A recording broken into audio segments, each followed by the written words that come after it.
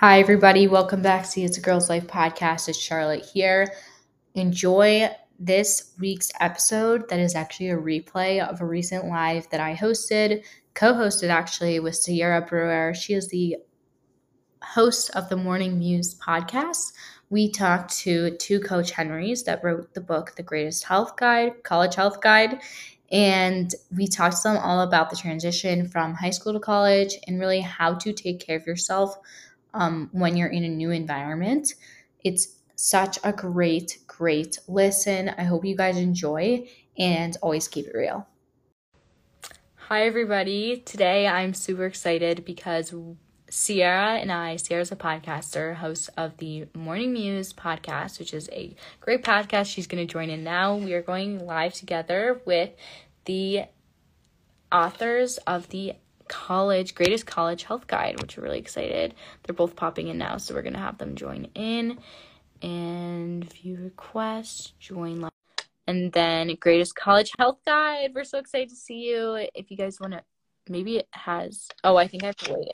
Sierra's popping in. Hey, Sierra. Hey, Charlotte. How are you? Oh, here. Doing good. How are you? Great. I'm just accepting the College Health Guide to pop in. I think I Whoops. Oh, they're in. Hey, guys. Hey. Hey, good morning. Or I guess it's afternoon by you guys.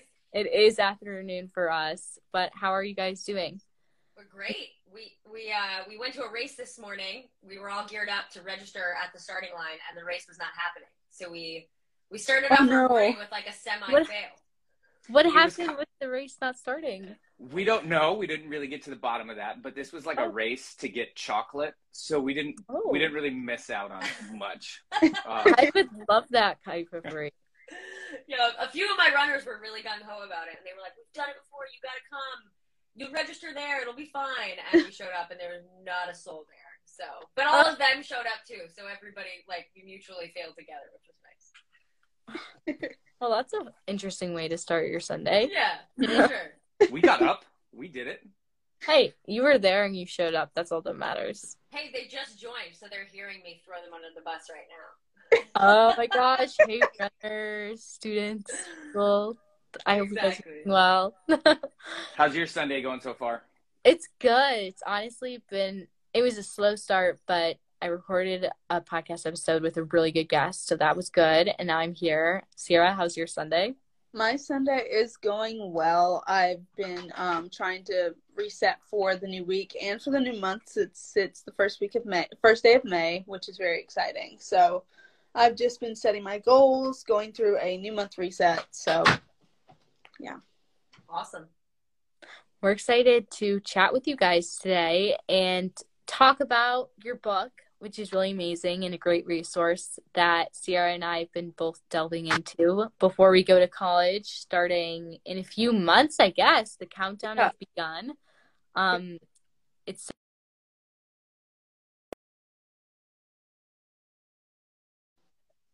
That happens because I have this time limit on Instagram, and it always goes off when I go live, which is really annoying.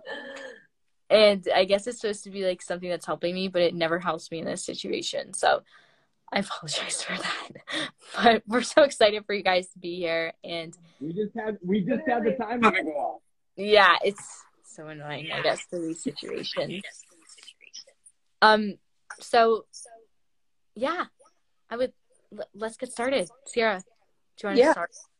Yeah, so Jill and Dave, how did you guys meet? Introduce yourselves to the It's a Girl's Life audience, my audience. Tell us how you guys met. So I'm a veteran high school math teacher. I haven't taught for the last few years because I have little kids, and so I stay home with them, but have been doing that. And then coaching high school girls cross country. This fall will be my 15th year working with that particular program. And then Dave. I work in TV and film. I'm an editor, and I wanted something for me, outside of just work. So I started coaching high school football at the same high school where she happened to be coaching cross country and teaching.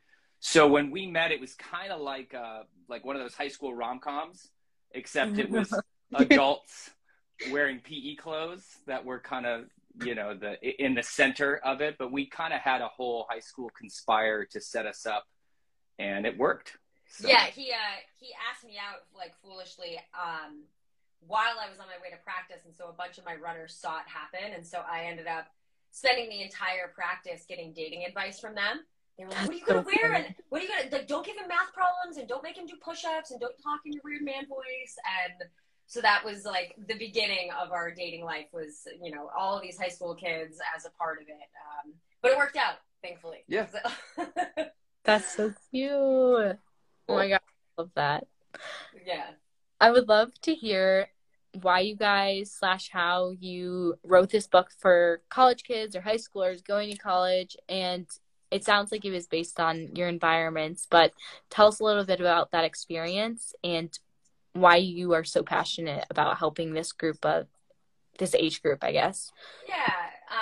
So it actually was really born out of the request of a group of my runners. We do an annual brunch at the end of our season with seniors, and it's in the fall, and so they were in the middle of college applications, but also starting to think about the next step.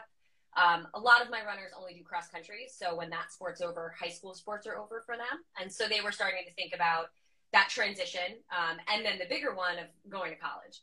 In cross country, we talk a lot about wellness because running is not really a skill sport. It's an effort sport and a preparedness sport. And so our summer education is a lot about sleep and nutrition and stress management. And so we kind of had a forum for conversing about those things anyway. And my girls were talking about, like, how do we take care of ourselves in this new environment? How do we apply what we know about wellness in high school and have it make sense in college?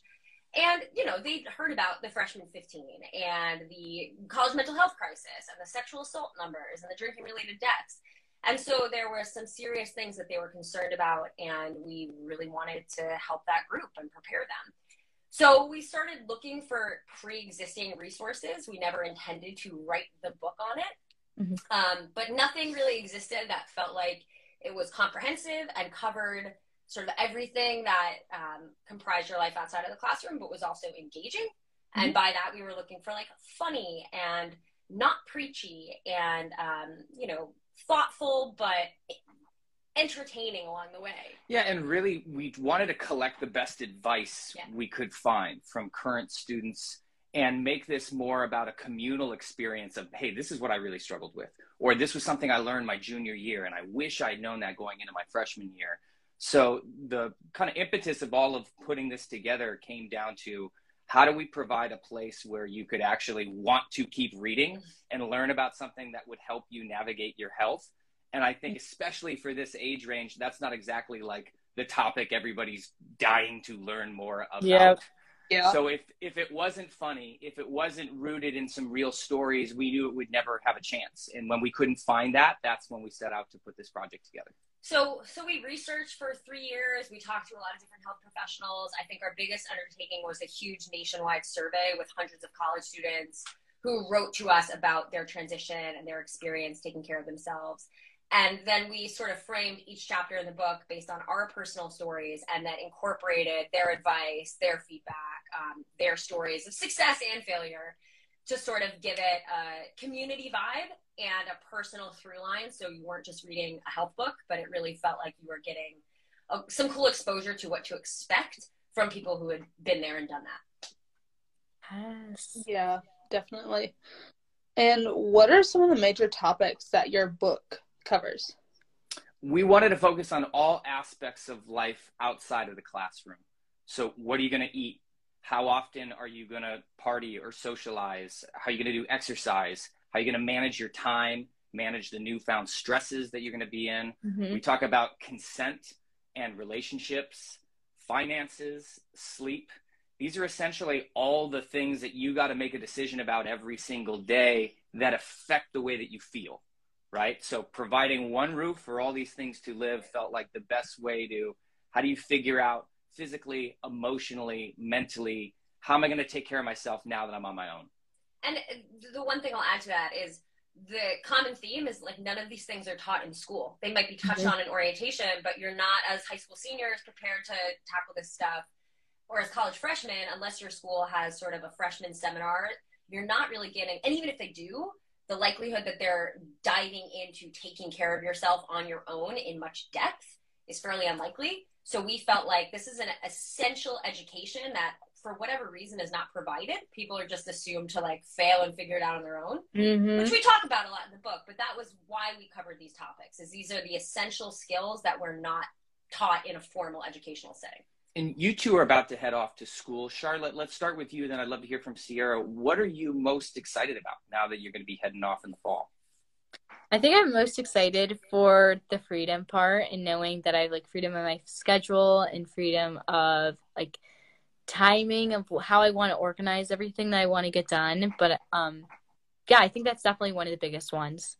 And opportunities also, just like everything is up for grabs that I can take advantage of and get involved with is something that really excites me. What about you, Sierra? Yeah, for me, I guess it's just to be able to live in a new city and have like the freedom to explore it. Like I go to a boarding school right now, and the only way I get off campus is through the school sponsored trips. Now once I'm in college in Dallas, I'll be able to go places by myself and be able to go not on somebody else's time. So being able to explore on my own time, but also just finding new opportunities along the way as well. So I'm really excited about. Have you thought about what you're worried about? If you have any concerns about the transition? I definitely have I definitely have like worries. I think everyone probably does. As I'm equally excited about the freedom of my own schedule, I'm also equally nervous about like managing that and figuring out like the time. I don't know, it's just like a lot of free time compared to like going to school from 8 to 3:30 and knowing that like after school I get home, this is what I do, and not having that is somewhat nerve-wracking in a way. I would say other worries would just be like, I guess, I don't know, doing a lot of things for the first time again, and that just is like a lot of first experiences away from home, I think is also like another worry, but also equally an exciting experience that I can't wait to, go through, and things that I just never have on my own. Yeah. And for me, I guess I'm treating it just like boarding school, but all over again, and just having more freedom compared to not going to a boarding school. So I can't really think of any worries that I have right now other than just like learning how to navigate college life. Yeah. But that's about it. Yeah. Those are awesome. And also like both your excitements and your fears, I feel like whenever we talk to high school groups, they're very similar. So what's cool about that is like all your classmates are worried about the same things. Whether you talk about it or not is one thing, but you're not alone in your enthusiasms and your fears. So that's cool. Well, I would love to hear about, like we're going through this transition. And like, obviously we both know, like based on like what we both said, like there's challenges and there's things that we're looking and excited about experiencing. But from your guys' opinions, like how can it be hard? And also how do we approach being on our own for this first time ever? And, we don't want to totally like, obviously like have a really bad experience. So like, how do we approach that in the most healthiest, but also equally like helpfulest way for our own selves and our own well-being and like mental health and everything? Yeah. I think the one thing that whenever we've talked to groups, we've really tried to be very clear about is reframing expectations. Have you guys heard from parents or parents' friends or teachers, etc., like this is going to be the best 4 years of your life? Yeah, I've heard that from many. I've heard that a lot. Girls and people that Yeah, you hear that a ton growing up as you're preparing for that. Once you get through the stress of applications, in essence, you think like, okay, that's the worst part's over, and now it's just going to be awesome. Mm-hmm. The reason that we have always found it important to reframe that it's not necessarily going to be, that it shouldn't, frankly. If it's the best 4 years of your life and you're peaking at 22, like that's a whole other problem. But I think it's important to talk about the fact that it is going to be hard, that it's a humongous transition. You're basically going into like infancy with your independence. And so anticipating those challenges and facing them, I think it allows everybody to sort of come to the table and not be intimidated by it. And when it's hard, be like, okay, I expected this. I'm not doing anything wrong. It's the environment, it's the circumstances, it's the change that's making it hard. And so to that point, I think what's damaging about Best 4 Years as the essential message is it doesn't prepare you for the struggle and normalize the struggle. And that's one thing that we're really passionate about, is giving voice to the fact that it's hard, but that's okay. It's supposed to be. So for sort of like the dependable reasons that it's hard, first, it's a really tough age biologically, chemically, hormonally, etc. It happens to be like the 18 to 22 age range is captured in the average age of onset for generalized anxiety disorder and first depressive episode and disordered eating and alcohol abuse. So like just from a timing standpoint, that age is sort of ripe for a lot of different struggles. So that would be hard in and of itself, but then think about the fact that you're now in a new environment facing a lot of other struggles, and so it sort of gets captured in with a bunch of other things. Yeah, you mentioned, having a set schedule when you're in high school, from 8 to 3:30, you have to be here, you have to do this. You're going to have an openness in your schedule in college, which is amazing, but it's also slightly intimidating and like, well, how am I going to use that block from 11 to 3 where I'm not doing anything?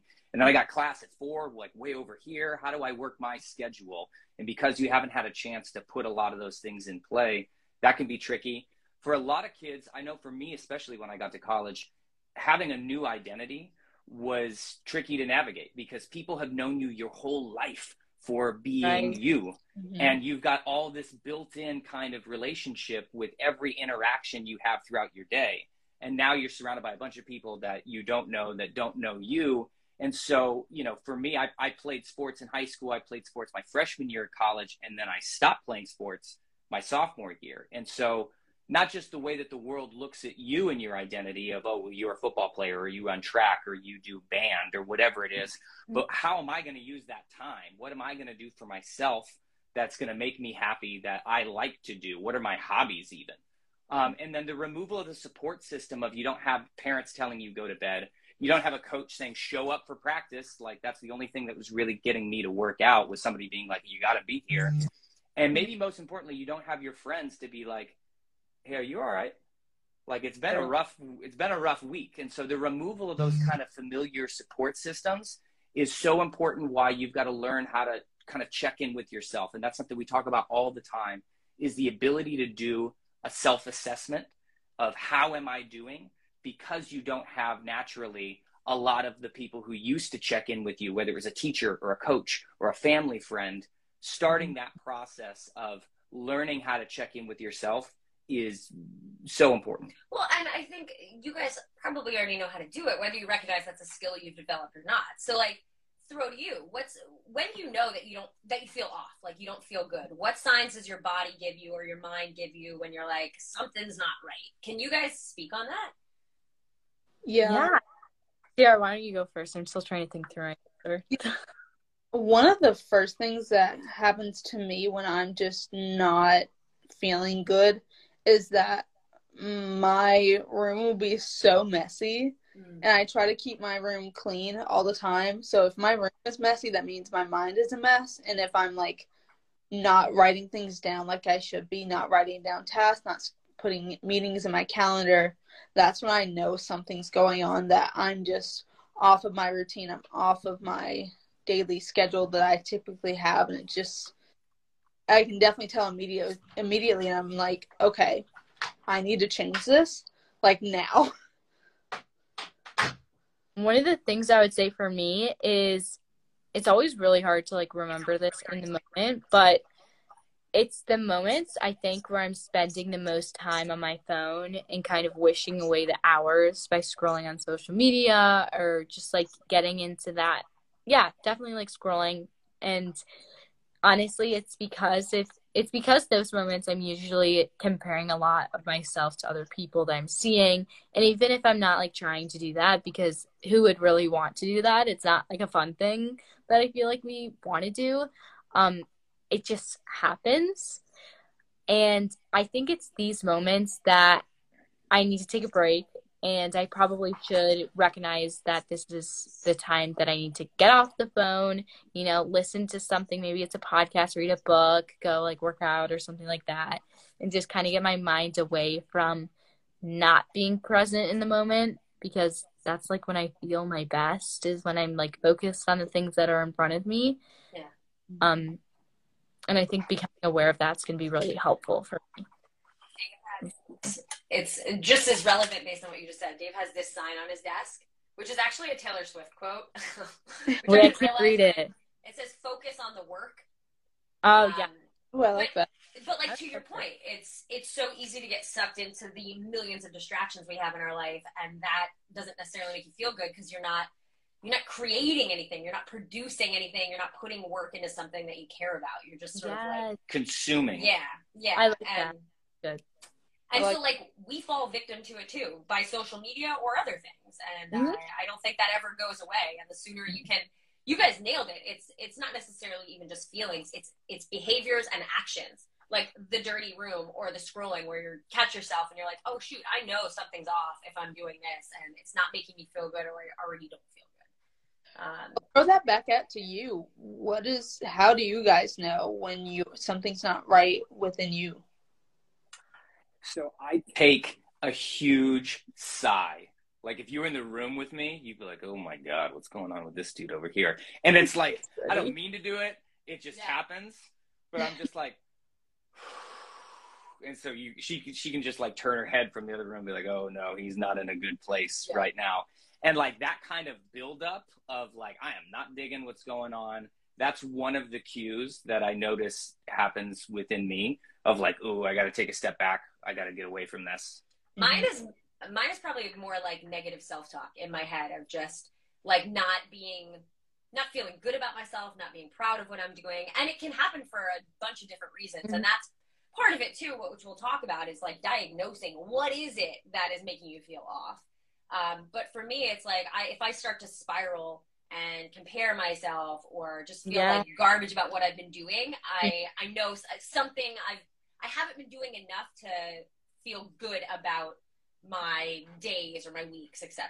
And so it's usually a good cue. Like, I'll say it this way. I could go a full week without working out, and that's not a problem unless I start like berating myself for not working out.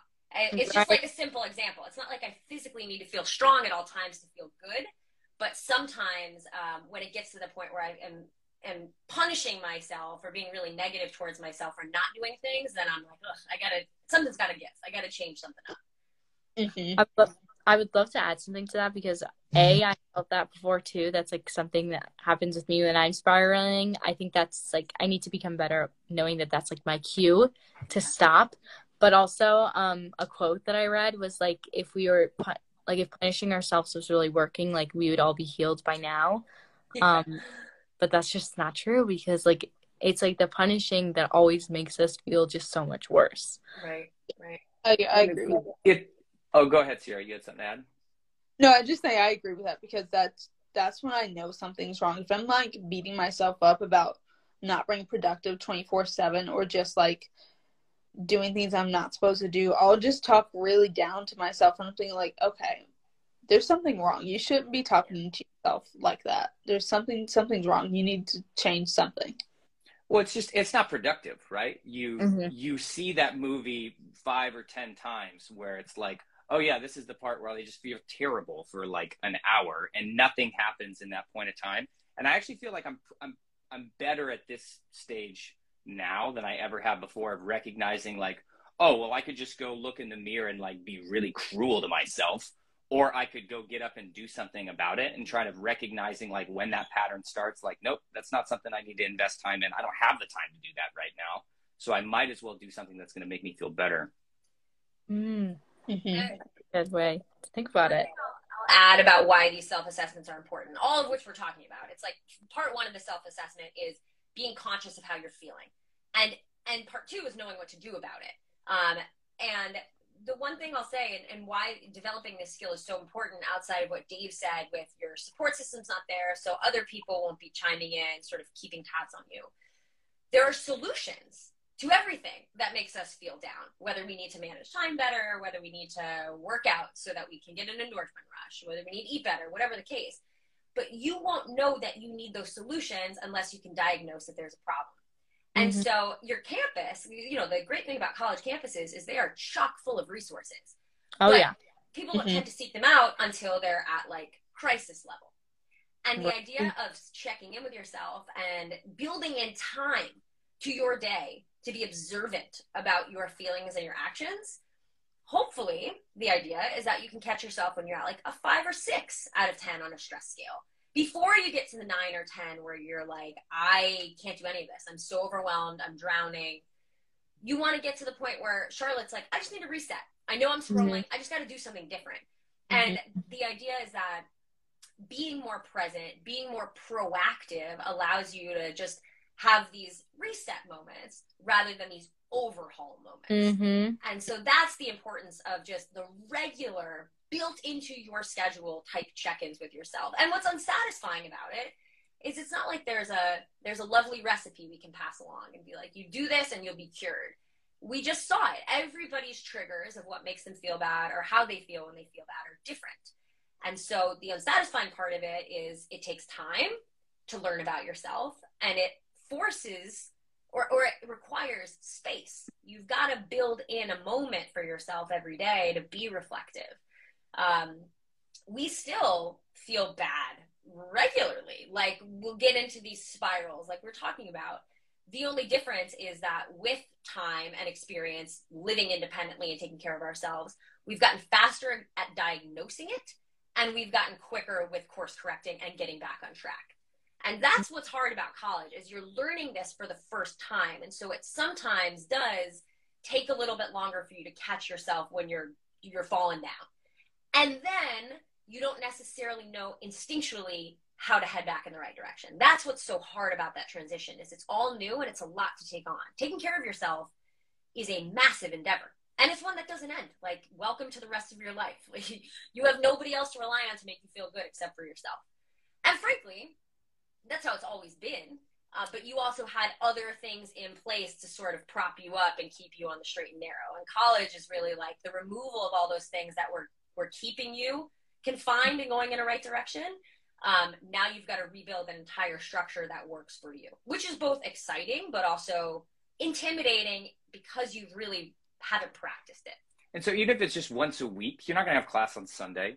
Like, have some time where you're like, how did I do this week? And regardless of what the answer is, if you don't like the answer that you get, like I did terrible this week. I partied too much. I'm behind on my studies, or whatever it is that you find. It's so important to be honest with yourself and to do that without judgment. You don't need to beat yourself up over the fact that I didn't do everything I needed to do this week. You got next week, okay? But if you don't have that time to kind of check in and be like, oh man, like I just need to do better. That's what I need to do. I need to do better. Like, that's how you can go 5, 10 weeks. And now the semester's almost over. You're behind on everything. And you're like, how did I get here? I am in crisis. That's what you're trying to avoid by these regular incremental. How am I doing? Okay, now let me focus on what I can do about it. Well, to throw to you guys, what do you do now? Because it sounds like, Sierra, when we opened, like, you were just setting goals and thinking about the month. What kind of practices do you guys have in your life right now that kind of keep you checking in on yourself or keep you grounded, make you feel like you're in control? What are some things you guys do to, like, feel good and also make sure you're feeling good? Yeah. Okay, I'm a big routine person, and I think Sierra is too. So, like, my morning routines and my night routines are my go-to to whenever I fall off track. Those also fall off track as well. And I just have, like, a few things I love to do, like, every day before I, like, get started on stuff, which usually involves, like, reading or something. I also really like to journal, which is also a really good practice of, like, being present. And I'll get in some exercise because that usually makes me feel good. That's a new thing. And then it's just stuff like that are, like, things that I do daily that really, they, like, give my day some shape, but then they also give me some sort of a benchmark of, like, getting things off the to-do list, which also make me feel kind of in control. Yeah, that's what I would say to that. Sierra, what's yours? Yeah, so mine also, like Charlotte, I will try to go back to my routines that have fallen off track, whether it be my morning routine or my night routine. That's why I can start to notice things are going bad, is if my morning and night routine is off. But one thing I'll also do that I have implemented every single week is a weekly reset. Mm-hmm. And I'll just go through my weekly reset on Sundays to start the new week. And if I've fallen off track, I will do my weekly reset, but I will also brain dump. I'll brain dump all the tasks that are going through my head, just get them off into something. And I'll also just journal out my thoughts, because journaling helps me a lot when I tend to be spiraling, and doing that helps me get back to the present moment, like Charlotte said, and it helps me reflect on just how I'm doing. And I'll ask myself after I've journaled, what can I do today, or what can I do right now to help me have a better rest of my day, or even a better tomorrow? That's good. That's great. I do something very similar. Every Sunday, I write down all the tasks I have for the week on a big legal pad, and then I have like a smaller legal pad that's all the tasks for the next day. And but I 100%, what you're saying really resonates. It's like, when I don't do that stuff, not only does that week or that day really suffer, but that's pretty good cue into me that like something else is off track. And so I think recognizing what your stabilizers are and recognizing the absence of them as a sort of like, caution flag of look at and reevaluate how you've been spending your time, because something's amiss if you're not able to stick to those like bookends of your day. Well, and having some things in place of like, just to kind of move this forward, about having a reset practice, not just something that's scheduled that you do during your week, Sierra, but something that are dependable things you can do if you find yourself in that like, oh my God, I cannot read this paragraph one more time. I'm going to lose my mind. I need to do something else. And that can be different for everybody. I'm a big believer in walks. I got to get up and move. And so in my workday, I build 3 walks into the day where I only work for like 90 minutes. And then I get up, I move around, I grab a coffee. And though that's become a regular thing, those are my reset practices of like, you heard the deep sigh for the 3rd time. I am not feeling what I'm doing right now. I'm on like a 5 or a 6 on the stress level, and I just need to do something differently, Do you guys have ones? Have you already sort of cued in on what you use to reset when things feel overwhelming? Can you hear me? Podcasts. I listen to podcasts, and I get up and walk around too. And it's just like, usually by doing those 2 things, I'm probably thinking a little bit brighter, or I'm just like thinking a new way that's really helpful. But definitely also the journaling one also always works. And it just gets me into like this headspace that I swear is like ulterior, and I don't know how to get there other than journaling. And it's just like a more positive or like self-compassionate one. Yeah, that's what I would have to say, is in my opinion, at least. I love that. Yeah. For me, it's also been walks. Like, I've noticed that if I'm just really overwhelmed and I can't focus on a single thing, my brain is going a mile a minute, I will go take a walk.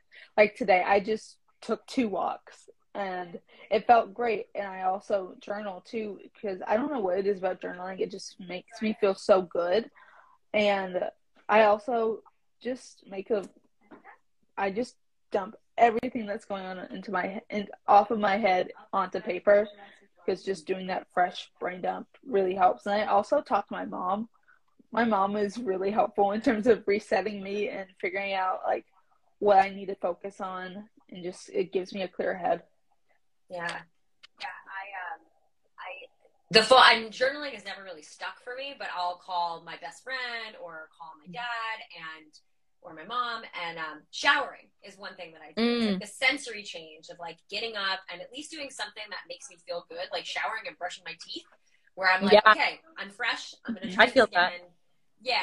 And it's just like simple. It doesn't take a lot of time. So if you're crammed and you're overwhelmed and you're like, I don't have the time to step away from this, but I need to, because I'm not going anywhere. I feel like showering, walks, all that, or like grabbing a coffee and just listening to a podcast for 10 minutes. It's quick. It doesn't take a lot of money, but it forces you to sort of change perspective, change environment. And that's what has worked for me in the past. In terms of phone calls, one thing that I would pitch to any seniors that are listening to this, put a list of people in your phone before you go, in your notes app, of like adults or friends that you can call when you're sort of needing a reset, or even if you're in a time of crisis. And I think what's nice about that is, in the moment, like if your mom, for whatever reason, Sierra, like didn't pick up the phone, who's your backup? Like, who do you call next if you're like, I really need to talk to somebody? And I also think it forces you to have some intentions about relationships that are important to you, that in your new environment, you still want to keep putting some effort into, whether it's your former coaches or teacher or another adult in your family or even friends. It's so easy in college to just like sink into the environment because it's so busy. And so by like making that list, you're like, these people are important to me, and I'm going to, put some effort into maintaining these relationships, and I'll check in with them even when I'm not in crisis. But I know that they're going to be there for me when I need them. And it gives you an opportunity for a break from the world you just entered. When you go to your college, that's going to be your life. That's going to be your world. And that's not always going to be awesome. And whether it's a bad grade or a new friend who maybe isn't a great new friend, whatever it is, even if you're not like, oh, I really need to talk to somebody, even if you just know, like, I need a break from what I'm doing right now, I need to kind of not think about this world. Having that list already made, already kind of thought out, is going to help you so much, because you're like, oh, okay, well, I know I can have this conversation and be reminded that my world is bigger than just this, 2 square miles where I'm living right now. And to add on to that, you have to make sure you're calling the right people, because who you have conversations with matters, and how you feel after matters. Like, if you feel bad about yourself after that conversation, then maybe that person isn't somebody you should call. But if you feel really good about yourself and you're ready to tackle on the day, then that is the person you should call. Knowing the right people is very, very key as well. I love that tip. I think that's a good one. And also just like being super honest with yourself about the different people who you have in your life and the people you want to stay in touch with is also really important. But I know, like, as we've sort of hinted on this before too, it's like a lot of time for a lot of firsts of different experiences. And one of those is just managing your own self. It's like the first time you have the freedom, but also the responsibility of picking yourself up. And even though there is people around you that can help and support you in different ways, like, you still are figuring out that, like, you are left with yourself for the rest of your entire life, which is exciting and nerve-wracking at the same time. What is, like, one lesson, one piece of advice that you would give to, like, a listener about, just how to improve that a little bit better, or a little bit during this time in this transition? This is a sort of pie in the sky one, but I do think it's really important, and that's focusing on intrinsic rewards, which is basically like what can you do that makes you feel good about yourself, not that is for anyone else's benefit.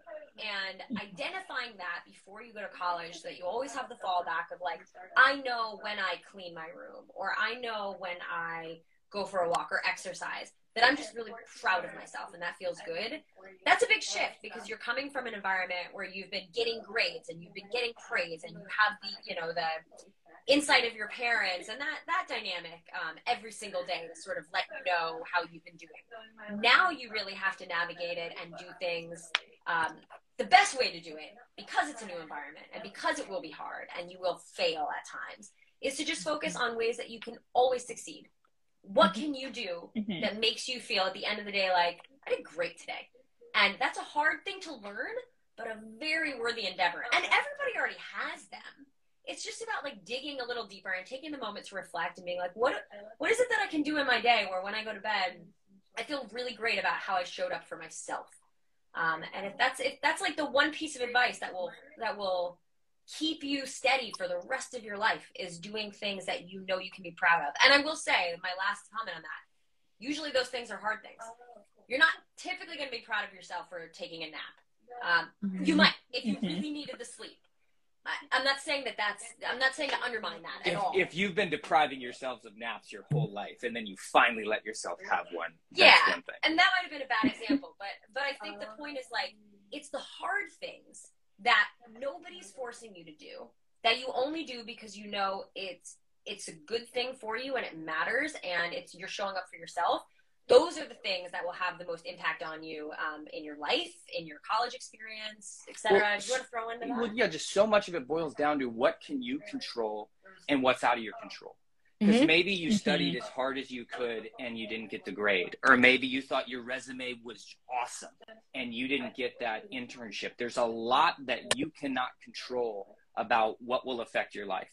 So the little things you can, where you're like, hey, I got up on time, or I ate well earlier today, or I worked out. Those things that add up to where you're like, I did pretty good today, or at least I did the best that I could, right? Those kind of things will give you lasting happiness and will help protect you when the internship goes to somebody else, or maybe the grade isn't exactly what you wanted to get. But focusing on what is within your control versus just hoping that all of this works out and riding the roller coaster is probably a safer, more stable way to approach it. Well, and to Charlotte, something you said, like that's how you improve the relationship with yourself. You're going to be with yourself for the rest of your life. So learning about, what you can do to make yourself feel good and proud and happy, what a worthy endeavor, because that stuff will never go away. Nobody can take that from you. Like to Dave's point about control. And that's like the key. Once you unlock that, man, everything is easier once you distill down what it is that you can do, that you have control over on a daily basis, that is beneficial for your physical body, your mind, your emotional state. It's like if you can find those things, that's the key. Well, it's not to say that you won't get stressed out about some of the things that are outside of your control, but it simplifies where you put your time and your energy. So oh my God, I'm so angry, but you know what? Like, I can't fix that. That's not on me. Let me focus on what I can focus on. The sooner you can kind of switch those tracks, the better. Yeah, I agree. I think, I think that was great. I think that's so helpful. I would honestly love to hear where we can find you, where we can find the book, all that good stuff, so people can continue to learn from you guys and continue to connect with you. So the book it's chock full of tips. So if you're looking for like quick, actionable things that you can do to manage your food, your alcohol, your stress, your sleep, your exercise, look to the book for that. Each chapter sort of reads like a BuzzFeed article. And so the book is on Amazon, it's on Barnes & Noble, like in a lot of indie bookstores, but the quickest way to get it is probably Amazon. You can follow us on our Greatest College Health Guide account. You're not going to see a lot of the two of us, but what we have, really the only thing the account is doing is weekly takeovers from, he's getting the book. You want to show it real fast? I'm just putting it up here. That's the name. There you go. All right. All right. Sorry about that. The social media account is weekly takeovers from current college students talking about their transition, their struggles, their successes, their routines, their habits, how they've managed time. So it's just a continuation of the quotes from our book. It's great to hear from kids who are in it talking about their experience. And then our personal account is @TrueCoachHenrys, which is a little bit more of a glimpse into our life. If you're really into cute dogs and little kids, that's a good place to go. But Instagram, and one thing I will say, this summer we're taking a break between semesters with takeovers, and we're going to work on a summer school class. So essentially, if you're going to college in the fall and you want to know like tiny little actionable tips or little things you can do to prepare, follow that Instagram account because we'll post content and little videos. It's sort of like a summary of the book, but just to get you ready for the action of that transition. Awesome. Well, thank you guys so much for getting on this live with us today. Thank you guys. It's so much fun. Make sure to connect with them and buy the book, and also continue to follow them on social media. In addition to Sierra, why don't you shout your social media out as well? Yeah, so you guys can find me at Sierra E. Brewer. It is SIERRAE Brewer, and you can find my podcast anywhere you listen to podcasts. It's called The Morning Muse, and if you guys want to follow the podcast Instagram, it is at The Morning Muse Podcast. Thank you guys again for tuning in, and I hope everyone has a great rest of their Sunday. Gosh, your dog. Oh. What's your dog's name? Russell Wilson. Oh. We just call him Russ. Cute. He's got a pretty So serious cute. underbite. I'm not sure if it's present right now. Oh, he's so cute. So cute. He says, "Have a good Sunday." Have a good day. Bye. Have a good Sunday. Bye.